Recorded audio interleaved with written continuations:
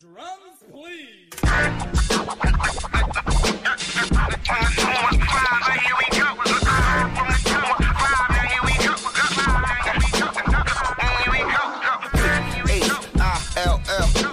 North, west, south side, right,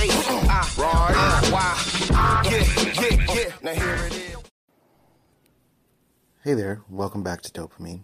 I am just kind of hanging out in the morning and realizing one of the things I want to change for myself is to try and not check my phone in the morning, try to not check comments in the morning, and I'm trying to make a switch from work first to play first, because I end up working first and playing later, but then I sometimes don't get to the play part, and play is super important for me, especially as an Enneagram 1, recently having learned that, to sort of let go of this paradox of perfectionism that is ever pervasive in my life. So if you're new to the podcast, first of all, like and subscribe, that would be amazing. Share this with a friend if it's something that resonates with someone close to you. So this is just a quick little, almost personal journal about the paradox of perfectionism, because I feel like this is something I need to talk out a little bit. We talk about perfectionism as like almost like a bent. It's like something that you psychologically bend towards. But when it comes to being an Enneagram 1, it feels like something that is so persistent in my life, and something I didn't even realize was so persistent in my life until recently. Something that, I started to do towards my YouTube videos or the podcast, doing all of these extra little bits that take so much extra time and attention for what? To prove something, to show that I'm good, to show that I'm a good person or that I'm good at something. Like, what does that ultimately matter? What do I have to prove?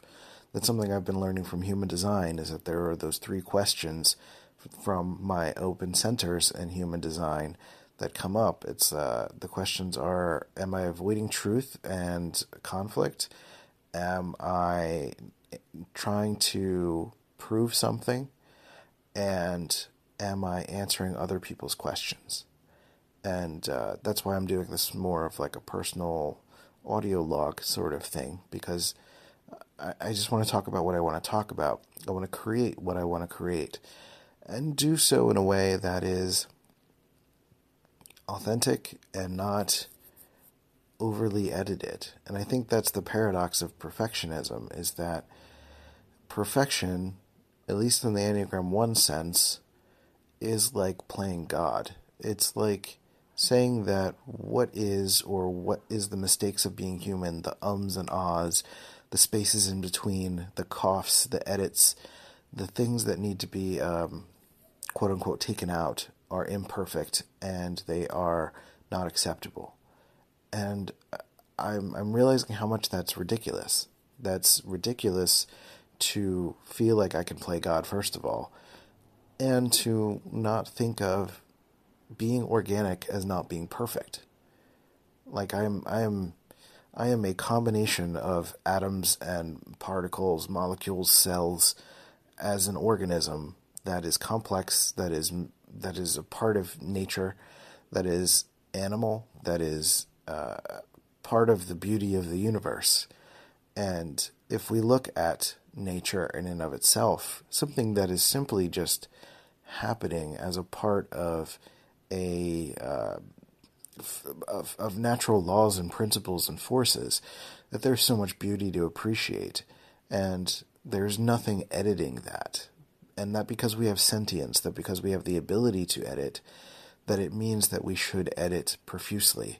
And I don't think that's the case at all. I don't think that really should be something that is a core principle of mine anymore. And I'm continuously learning how it's so hard to escape. It's so hard to escape the paradox, because I literally just used the word should. And a lot of it is about shoulds and principles and manners of behavior and ways of being. And how when I get criticism from people who are trying to help, And I know that you're trying to help, because I often do the same thing. I try to provide criticism as a means of helping, and but it still hurts to get criticism because I think I'm doing the right thing, and when I think I'm doing the wrong thing, it hurts, even if it's me trying to intentionally relax and be less perfect. When somebody points out how less perfect I'm being, it feels like another paradoxical thing where I feel like I'm being criticized for trying to improve by trying not to improve. So it gets really tricky, and it gets kind of meta and messed up. And so right now I'm in a space where I'm just trying to accept myself as an organic human being, myself as a person who makes mistakes, and it's okay in that sense.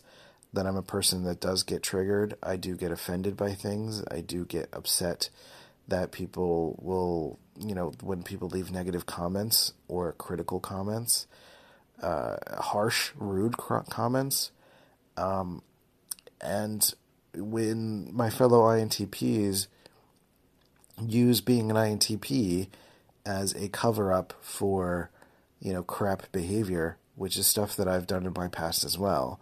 And the judgment that I give towards that, and the judgment that I get about that, and how, in so many ways in my life, I've tried to continuously escape these paradoxes and circles of judgment, where we basically fight to a stalemate, judging each other about something, and the only way to get away from that is to kind of rise above it or move away from it, and not necessarily not be affected by it, because it's hard to control. Like, you can't. I don't genuinely. There are a lot of people out there who believe that you can just kind of choose whether or not to be offended. I don't think that's the case. Like, triggers are in a lot of ways unconscious, but the best way that we can start to nullify or to be less triggered is to start to understand what's happening within us. So for me, that is trying to understand how I'm triggered by criticism because of how much I criticize, triggered by other people pointing out how imperfect I'm being while I'm intentionally trying to be imperfect. And part of that path is accepting myself and the imperfection of what I'm doing. And it's a mess. It's a mess, but it's a beautiful mess. And I'm trying to let it be a beautiful mess. So I get criticism all the time for this podcast or on YouTube about, not about being a bit rambly, or not sectioning things off, not being succinct. And I'm trying to just make that be okay. I know there are a lot of Enneagram 5s that listen to this podcast and appreciate me talking a little longer, and I appreciate that you appreciate that. I think I'm doing this more for you, and I realize that I get the most upset when I'm trying to help other Enneagram 1s who are also equally as stubborn as me. And I know that you're going to make your own opinions and make your own choices, and that's fine. And I have to be okay with that too, that I'm not going to change you. And I'm not trying to change 5s either. I'm not trying to change anyone, really. I'm trying to also update my own relationship to persuading. I'm not trying to convince you of anything. I'm trying to answer my own questions. Like I said, I'm not trying to prove anything, and I'm not trying to hold back from the truth either. And what's tricky is that I'm starting to learn from Naval, and I think Naval is also a 1 in the Enneagram, and he is very much succinct, and he doesn't have a lot of tolerance for anything that doesn't fit quote-unquote truth, even though it's really tricky to figure out what is or isn't truth. And there's a lot of expectations that can be put on oneself to be to be perfect, to be succinct, like to be concise about the truth takes a lot of effort. It's like mining a diamond. It's just a lot of effort. And the effort is, I'm not saying effort isn't worth it. It's good to put in good work and to provide for yourself or your family or do whatever you have to do. But it's when you do it to the point where it affects every area of life, when I do it to the point where it affects every area of my life, it is, I realize how much that's been a factor in my own mental health. It's been such a factor that I'm experiencing this cycle every month in my cyclothymia, that I realize that even outside of it, I'm noticing how my body is increasing in tension when I'm reading comments first thing in the morning, or I am, engaging with the bigger picture of the world and behavior and sort of inundating myself with that, things to criticize first thing in the morning. So I've been playing video games and I'm trying to kind of relax and let my mind wander and not put so much pressure on myself.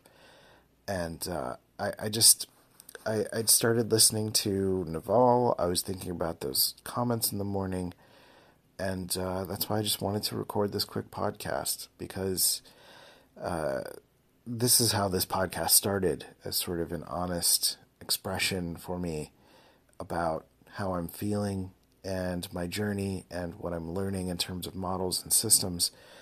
And, when I get into that more perfectionism space, I feel like I start to answer other people's questions. And I don't find that as interesting.